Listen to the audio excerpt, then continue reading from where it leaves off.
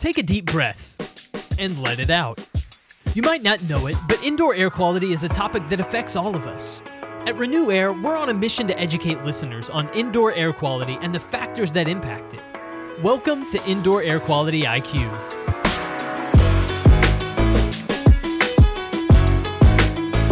Hello, everyone, and welcome to IAQ IQ, Indoor Air Quality and You, a podcast from the experts at Renew Air. I'm your host, Tyler Kern. Thanks so much for joining us for this episode of the show today. Today, we're discussing how to create higher-performing multifamily homes, and today we have two subject matter experts on I'm thrilled to introduce you to. First, we have Gayatri Vijayakumar. She's the principal mechanical engineer at Stephen Winter Associates. Gayatri, thanks so much for joining us.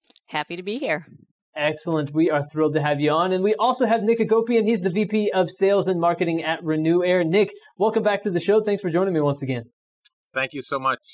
Excellent. Well, it's a pleasure having both of you on today as we talk about multifamily homes. And we recently did a podcast that focused on single-family homes. But Gayatri, what can you tell me about creating a healthy, high-performing multifamily home? Yeah, I listened to that podcast with Corbett and Grace, and I thought it was great. I think a lot of the things they talked about that apply to single-family homes also apply to multifamily homes. But if folks, listening are trying to build a new construction multifamily building and they care about, building healthy, high-performing, I definitely recommend just following one of these building programs. There's a bunch of building programs out there that are specific to multifamily, and they kind of run through prescriptive requirements on how to build healthy, how to build high performing. And so it's not rocket science, but it is building science. And they have teams of building scientists, researchers that go and, develop requirements that they know are cost effective and will create positive impact, whether you care about, sustainability for your building, water efficiency, energy efficiency, or indoor air quality like this podcast is talking about. Nick, is there anything you would like to add when it comes to multifamily homes and any of maybe the history there or some of the challenges associated with indoor air quality regarding multifamily homes? Any thoughts there? Absolutely. Today, we live in the whole food society. We're absolutely concerned about what we eat and what goes in through our mouths and then ultimately through our digestion, which is a very, very highly advanced system within our bodies. What's not highly advanced within our bodies is what we breathe in and what ends up in our lungs. And while we eat about 4 pounds of food and drink about 4 pounds of water a day, we breathe in 31 pounds of air a day. So what happens is what goes through our noses and ends up in our lungs ultimately ends up into our bloodstream and goes all over the place. So people are concerned within the built environment, and that could be in commercial applications, institutional applications, of course, single family, and then ultimately within the multifamily environment, which is more complex than single family homes. But what we breathe in becomes very, very important. And there are two motivations, both intrinsic and extrinsic motivations. The intrinsic motivations, of course, for the buyers or the renters of these homes. Of course, they want to be able to be in a home that they consider is going to be healthy for them and then ultimately even healthy for their kids. Conversely, extrinsically, builders and developers can get more dollars per square foot for a healthy home than an unhealthy home. And renters and buyers or the consumers today are cognizant of that and understand that because of the pandemic. The pandemic has taken the indoor air quality question, which is a very slow-moving question, and put it on steroids. Basically put it onto a rocket ship and elevated it to the point where the whole globe now is cognizant to what happens within the built environment. So whether it's health or whether it's safety, at the end of the day today, we are a lot more cognizant about it. And there's been so much research that's been ongoing, not just because of COVID, but ongoing for the last 10, 20 years. And now it's being percolated up into the mainstream media. And I'm super excited to talk about that today. Gayatri, that's a question I wanted to ask you as well, is just the extent to which the pandemic has increased awareness and maybe the importance in people's minds of indoor air quality. What has been your sense as far as that's concerned? Well, I think in multifamily, so in a single family house, I live in a single family house, I don't have to worry about anything coming through my walls, right? I have to worry about, I've basically been working from home with my two kids here. So I don't have to worry about interacting with other people very often. In multifamily, I feel like because of the pandemic, people are more aware that it's not just that their air or the air coming from the outside that they need to be concerned about. It's air from their neighbors. If they walk out to the hallway, it's air in the corridor. They're going down the elevator. There's so many shared spaces in multifamily buildings that I think there's even more of a heightened awareness in multifamily because of the pandemic. That's an excellent point. I think you're absolutely right. So Stephen Winter Associates has been recognized by the U.S. Environmental Protection Agency as a recipient of the 2020 Indoor Air Plus Leader Award. Tell us a little bit more about what the Indoor Air Plus is and a little bit more about that award as well. Sure. So Indoor Air Plus, before I was saying that there's these building programs. So if you want to build a high-performing, healthy building, not all of us know all the science and the research behind doing that. And so there's a bunch of agencies and entities that create prescriptive checklist-based programs that they put in the building science knowledge, and they just give you a checklist of things that you can do. And so the EPA, the U.S. Environmental Protection Agency, has this Indoor Air Plus program, which is focused on indoor air quality in new construction buildings. So it's about improving new construction practices. So they have requirements related to construction to reduce how much moisture gets into the building, because moisture leads to mold. They have a lot of requirements related to radon, ventilation, dehumidification, filtration, all the things that when put together would improve the indoor air quality of a single family home or multifamily. So Indoor Air Plus is one of these kind of building programs that a construction team could follow and say, hey, I've gone through all these steps. I've done this. This is all above code stuff. I'm creating a healthier multifamily building. And so to Nick's point, a renter would see this Indoor Air Plus label on this building. So when they're choosing, what apartment to rent for the next year, they could say, I feel like this one has met the rigor of this Indoor Air Plus program, so I know the indoor air quality is going to be better. And so Indoor Air Plus is actually tethered to another EPA program. So EPA has another program called Energy Star. And so these are both free programs because they're developed by the government. So again, you could follow the list of prescriptive requirements from Energy Star and build a building that is energy efficient. I think a lot of consumers know what Energy Star means. They see this little blue square like on their refrigerator or even their laptop, and they're like, oh, Energy Star, this is something. They recognize that is energy efficient. And same for renters of multifamily buildings. You could actually now go find an apartment building that has that same blue Energy Star logo, and you could just walk in, not know anything about building science or how to build energy efficiency, buildings, but a renter could go in there and say, hey, it's got that blue logo. I know it's going to be more energy efficient. And so what Indoor Air Plus does is they said, we care about energy efficiency first. So they actually require that a building be built to the Energy Star standard. And then they layer on indoor air quality requirements. So improvements in ventilation and filtration, like I said before. So you get both. You get a high performing building because it's energy efficient, but then you also get a high performing building in terms of indoor air quality. And so that's what the Indoor Air Plus program is. I'd like to add that the additional design considerations that go into indoor air quality considerations is critical when it comes to multifamily applications. Because of the compartmentalization of all these different houses or homes, we are concerned about what's happening in the studio or in the apartment right beside us.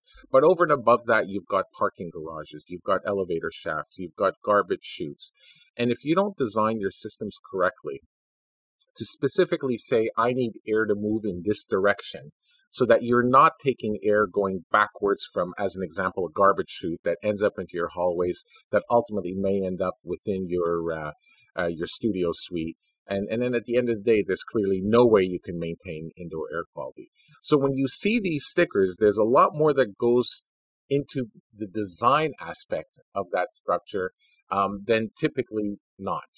So that program itself becomes very critical for these, once again, the people that own the buildings and then ultimately the people that end up using the buildings. And I think to each of your points, I think that given what we've all been through over the last year and a half now, that understanding a little bit more of that and being more educated consumers, I think is something that we're going to see more and more of as people look around at multifamily type buildings and units and that sort of thing. I think more and more people are probably going to be looking for that sort of thing as people educate themselves on, okay, what's keeping me safe? I want to know more about indoor air quality. I feel like it's become a larger topic amongst the public, which then makes it a more important thing for building owners and operators to know about and to invest in. Has that been, Gayatri, do you think that is a trend that we'll see more of moving into the future?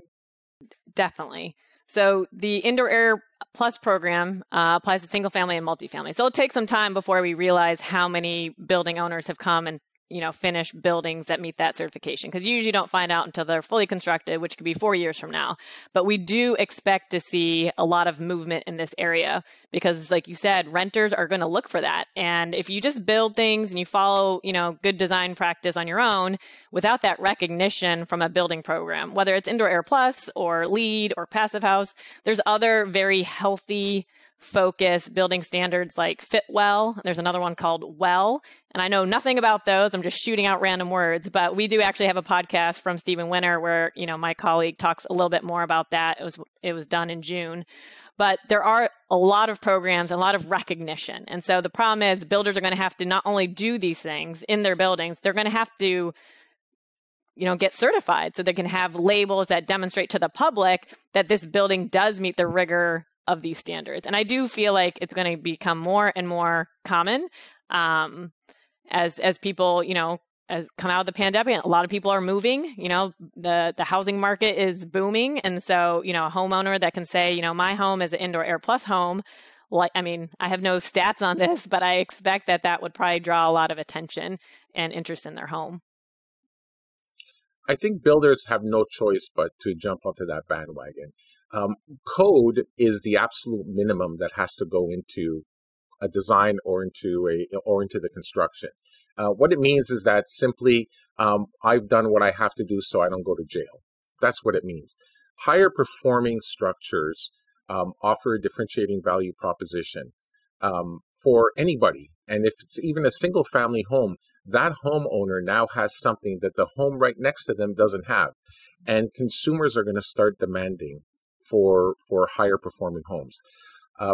I know we're talking about multifamily homes here, but we're starting to look at actual dollar numbers for different classifications of buildings. As an example, in Europe, you've got different classifications of buildings. And that the different classifications basically say, this is minimum code, this is something with higher filtration, and this is something with higher filtration and higher ventilation. And numbers that I've heard out there from different groups is up to 38% more rent revenue per square foot based on a higher performing building. And so you're talking about MERV 13 filtration. MERV 13 filtration, a 24 by 24 MERV 13 filter, you're talking about dollars. And then when you're talking about increasing outdoor air by double, you're in the range of about $10 to $30 or $40 per person per year. But the actual cost of rent could be that much higher. So there is a financial benefit for owners, but then ultimately the intrinsic benefit of health. I mean, how much is the value of health for an individual? Is it worth more than just $10 or $30 a year? And I would say so. So I agree. It's changing. It's changing rapidly. And if people don't jump onto that bandwagon, they're going to be left behind, because I don't think anybody wants minimum code anymore. People want a higher performing building. Wow. Yeah, I think you put that really, really well, Nick. That's a great point. Gayatri, I know you mentioned testing a little bit earlier, but can you talk us through testing requirements and how the testing is actually performed on these buildings? Yeah, sure. So the blower door test, if anyone listened to that episode with Corbett and Grace, it's the same test that they do in apartments as they do in a single family home. So there's a big giant fan that they put in the door of the apartment instead of the door of your, the front door of your house. And so basically what it does, it's a giant fan. So it just sucks all the air out of your apartment. And when it does that, you could walk around the apartment and feel air gushing in from electrical outlets or, around the window. A lot of the times you find it gushing in from your neighbor's apartment or from the corridor. And so what it shows is that this is where air, these are air leakage points. And so we want to reduce that and we want to stop that. So that test quantifies what you can't really see. And so like Nick mentioned about the codes are the worst you should do, but the codes are evolving. And so we're trying to get the codes to require this test be done. And starting in the 2021 IECC, which is the International Energy Conservation Code, that test will be required for all new construction multifamily buildings, whether they're, 3 stories or 4 stories, whatever height they are. At least people moving forward will know that all these buildings that meet that code will have been tested. They meet an okay metric, right? But we're going to hope to get that tighter and tighter as, times go on. But getting it tested is kind of like the big hurdle. But yeah, it's very similar to the single family test, and it's basically testing what you can't see. I'd like to add something to that. This blower door test is quite an interesting instrument. Something else I've learned about it is that besides just feeling the air coming in, we can measure whether that air is turbulent or whether that air is laminar as it's coming through. And the blower test using Bernoulli's equation can determine that turbulence or not. So what does that mean? If the air coming through the structure is laminar, means like it's a hairline crack where you can say, I might as well just let that go. If it's turbulent, then they're able to identify to say there's something that's open. There's something that's physically open, like literally maybe somebody put a hole for a pipe that they didn't end up using. So the blower door test is something that I would recommend whether an individual has a new building or even a retrofit. Would you not say that? Would you not agree? On a retrofit, definitely. You definitely want to know how tight your home or your apartment is so you can quantify how much you've improved it. So definitely agree with that. So one of the things we talk a lot about on IAQ, Indoor Air Quality and You, is talking about ventilation and energy costs. So can you share with us a little bit more about ventilation and energy costs and maybe any of the particular challenges that are presented by multifamily homes in this particular area? Well, I'll talk about like maybe the ventilation systems that we see in multifamily, and then I'll kind of punt it to Nick to talk about some of the costs associated with it. But basically, kind of as I mentioned, these building programs that want, to improve your indoor air quality, ventilation costs money, right? To do no ventilation, you say, you don't spend any electricity to run your bath fan or your kitchen fan. So ventilation definitely costs money. If you just use your bathroom exhaust fan, that's probably the least amount of electricity to get some kind of ventilation in your home. And so like programs like Energy Star recognize that you need to use some electricity to run these ventilation systems, and that's okay. We want to make them as energy efficient as possible. And then you want to, increase the ventilation rates like Nick mentioned so that you get more air exchange in the home, get the pollutants out of the home. So in multifamily, the different systems you'll see, again, bathroom exhaust fan, kitchen exhaust fan. Sometimes we'll see a corridor supply system. And so what's happening in those corridor supply systems, a lot of multifamily builders will pressurize their corridors, meaning they're just going to dump all the outdoor air into the corridor, and they are going to cross their fingers that air is going to make it into the apartment. And so I don't know anyone who lives in a multifamily building that walks out into the hallway and says, gosh, it smells really fresh out here. It feels like I'm in the outdoors, right? Like that outdoor air gets commingled with other air. It's not going to stay fresh. So anyone who's looking at ventilation systems for multifamily, you really, if you're going to deliver air and you want it to go to the apartment, you really should deliver it into the apartment. So any builders that are listening, the ventilation system that makes sense in multifamily, you could do balanced like energy recovery, central. It could be a central system that serves all your apartments. It could just be an in-unit system that, just serves that one apartment. It could be just your bath exhaust fan. Maybe this is kind of your first foray into doing, ventilation. You always have a bathroom exhaust fan. You've always had a kitchen exhaust fan. Maybe that kitchen exhaust fan's a recirc. We see a lot of just recirculating range hoods. I would definitely advise against doing just recirc. Make sure that recirculating range hood is configured to vent to the outdoors. Get it vented out sidewall. If you can vent it to a central risers, a lot of these big sky rises can't do a vented sidewall exhaust fan, so they vent to a riser. But just make sure there's kitchen exhaust, there's bathroom exhaust. I think in that last episode with Corbett and Grace, they're talking about the bathroom exhaust, and it definitely is there for moisture. So upgrade your bathroom exhaust fan, at least so that it's occupancy sensor or humidity sensing, meaning, if somebody turns it on because they're in there to take a shower, make sure it stays on and either until humidity has dropped to a certain level or until, just like 20 or 30 minutes. Some of those are just based on just like a standard clock.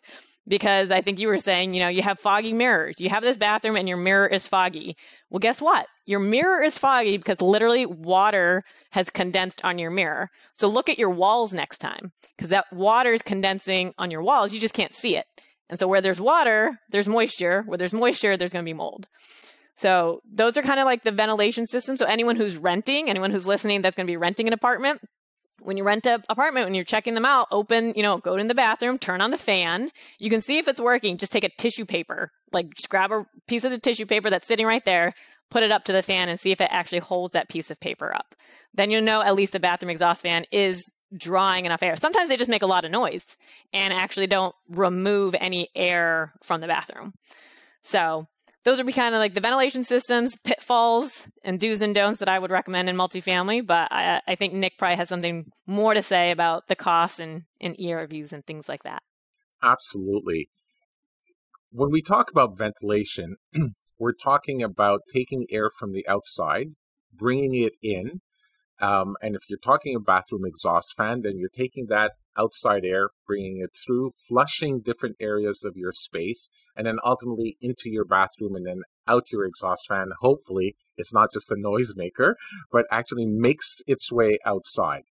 So at that point, you are removing any kind of contaminants you have within the space, whether that contaminant is because of something that's internally generated, whether it's an activity with your children, whether it's your cooking, and I highly recommend that, yes, your kitchen exhaust fans must be operational and they shouldn't be recirculating.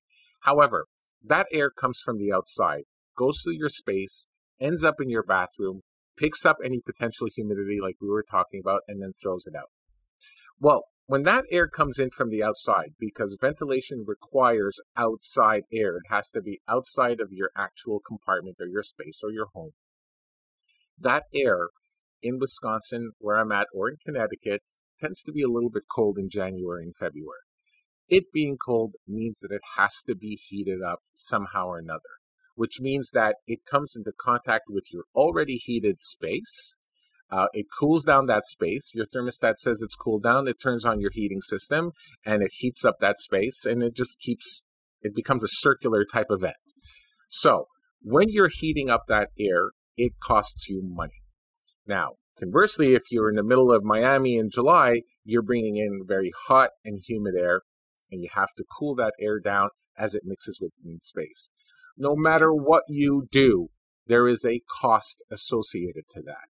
It's going to cost you money in order to be able to maintain your space conditions so that you're comfortable. Something that's being discussed within standards groups, and some codes have already adopted this, like in Minnesota, where they require balanced ventilation. So what does that mean?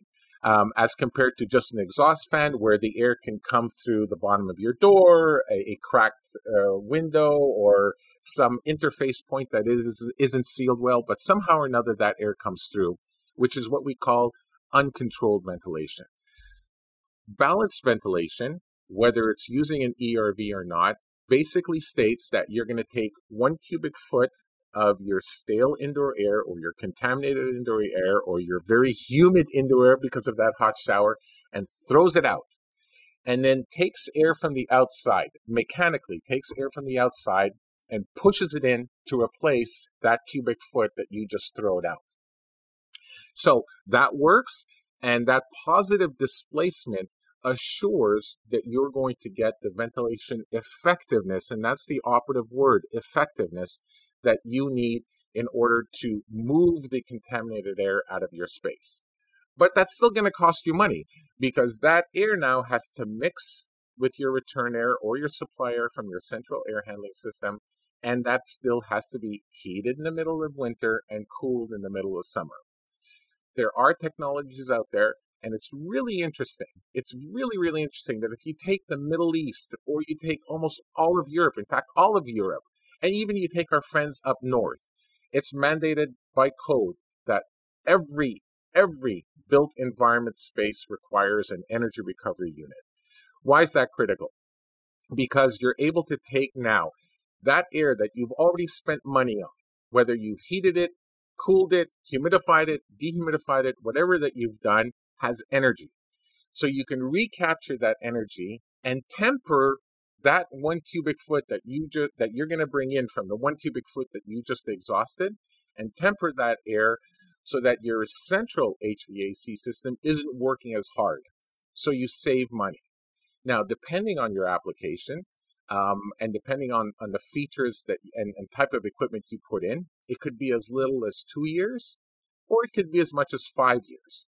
And in some residential applications, it could be as much as 5-year payback for the equipment that you put in. But when you consider that these homes are going to operate for 20, 25, 30, 35, 40, I see homes that are 50 years old. Well, after that 5 years, it no longer costs you money.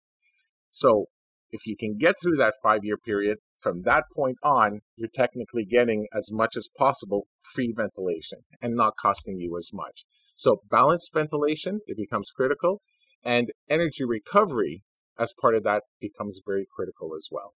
I'd like to add on to that. So that balanced ventilation, so you can see where this kind of overlaps. There's energy codes, like Nick mentioned, that have kind of realized that if you don't recover the heat in that exhaust air, you're just wasting money. And so all these energy codes that all builders have to meet have realized this. And as as states adopt these newer codes, they're going to have to do what you said, like energy recovery or heat recovery. And so on the indoor air quality side, if you only care about indoor air quality, so that Indoor Air Plus program, they're releasing a new version of their program, and they have also kind of made a similar conclusion that you have to have balanced ventilation. You have to pull in as much air from outside, directly from the outside, not from my corridor, not from my neighbor. I need to actually get it from the outside and bring it right into the apartment.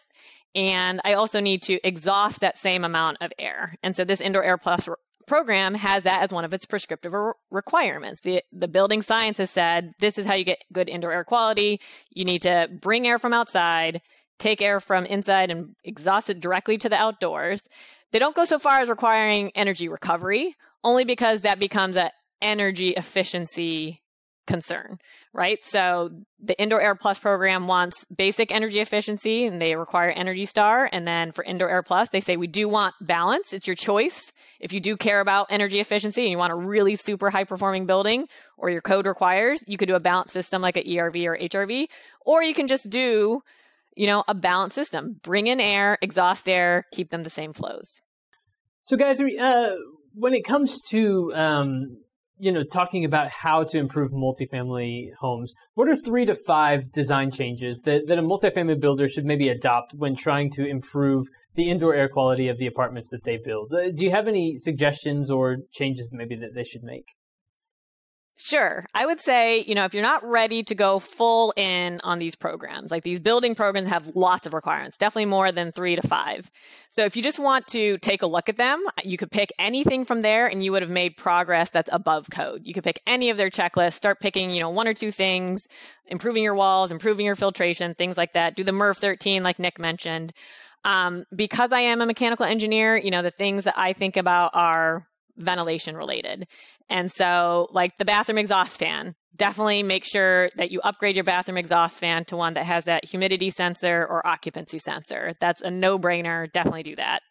The kitchen exhaust, again, if it's got to be intermittent, not recirc, it's got to vent to the outdoors. If you vent it to a riser, what we see very often is that they vent it to a riser. And so there's a central rooftop fan. And so what's convenient and easy is to just run those fans on the roof continuously. And so they'll run like a low speed. And so there's constantly airflow coming out of the kitchen, which is awesome. I personally don't run my range hood in my own house because it's a recirc and there's no way for me to duct it out of the wall. And so I am guilty of not running my range hood, but because I know it doesn't do anything because it's recirc. So my only solution was actually to put in an induction stove, right? I got rid of my gas stove. It was better for the health to not have a gas stove. I went to induction, and that'd be the next suggestion to these multifamily builders. Definitely get your kitchen exhaust out to the risers, run it intermittently if you can, run it continuously in the background. So when the tenant turns on the fan, it turns on, but it has like a low continuous rate of air. That way you can't trust your renters to always turn it on. So at least you have a continuous movement of air out of the kitchen. And then when they're cooking, hopefully they'll be, they'll learn that they need to start turning those on, and then switch to electric stoves. It doesn't have to be induction. Induction is slightly more expensive, but even like an electric glass cooktop, you're going to get 90% of the health benefits from switching from gas to electric. And then I think the final thing is definitely that pressurized corridor system that I was talking about before. If you're going to take the time to pressurize your corridors, take the time to design a jump duct from that main corridor supply trunk into each dwelling unit. Don't cross your fingers that the air is going to just miraculously find its way through a door undercut or through holes in the wall into the apartment. Nobody wants, especially with the pandemic, nobody wants air from the corridor to be pushed into their apartment knowing who was just recently in the corridor. You know, that pure filtered outdoor air that came through that rooftop system, duct it directly into the dwelling unit. That way the residents in that apartment actually have that air. And then finally is the testing. If you guys haven't tested your apartments yet for leakage, the codes are coming. The codes are going to make you test soon enough. If your state hasn't adopted the 2021 IECC, but it's going to soon, that test is very new for most multifamily builders. And so you should get a few of your apartments tested now so you can identify where you went wrong. We had that requirement in the Energy Star program since 2005. So 16 years ago, the test requirement that is only now coming into the 2021 energy code. 16 years of it has been out there, and people failed it all the time on their first try. People that have done Energy Star for a long time pass it with flying colors now, but there's always one or two apartments that they have to work really hard at. So better to be prepared now rather than getting caught, on the back end, failing tests and not getting your CO when you're trying to close your building. I'd like to add something to that, maybe one or 2 points. As we mentioned earlier, codes are minimum. Nothing says that you can't do better than that to improve the indoor environment. If you're sealing to a certain level, can you seal a little better? Yes. If you have to bring in X amount of CFM per space, nothing says that you can't go a little bit more. When you take a look at some of these higher performing standards like the Well Building Institute, if you increase the amount of outdoor air as prescribed by code by 30%, you get 1 point. If you increase it by 60%, you get 2 well points. If you can guarantee that CO2, carbon dioxide concentrations, are below 600 ppm, you get 3 well points. But in order to do that, you need to almost double the amount of outdoor air within your space. So increasing the amount of air becomes paramount if you want a better environment. And one of the reasons why I do recommend sometimes increasing the amount of outdoor air into the space is that if we were to compare ourselves to other First Nations, particularly around Europe, the United States standards are amongst the lowest compared to everywhere else when it comes to outdoor air in residential applications. The people that are close to us are people like in Italy with Italian standards. And then when we take a look at the problems associated to the SARS virus and COVID-19, you kind of question whether there's some kind of correlation or coincidence that outdoor air ventilation rates are similar to areas that had very, very high infection rates, for whatever that's worth. But the point is that increasing the amount of outdoor air rationalized, because it does cost you money and energy, rationalized with energy recovery ventilation makes sense. And I'd like to tell you a little story that I had with a conference, a talk I gave over in New York City for their passive house, community. One of the engineers got up and asked me a question at the end and said, I have a developer who wants me to triple the amount of outdoor air into each one of their condos. And he thought that was absolutely crazy. And what can they do? So, of course, I'm going to recommend energy conservation. And I agreed with them. And then I asked him, I said, why does this developer want to increase by 3 times? And his response to me was because he wanted a differentiating value proposition as compared to the builder that's right beside him and selling their condos, their 500, 700 square foot condos for $2.5 million. They needed something. And that was one way of doing it. And then when it comes to, I just want to reinforce what was said about kitchen exhaust.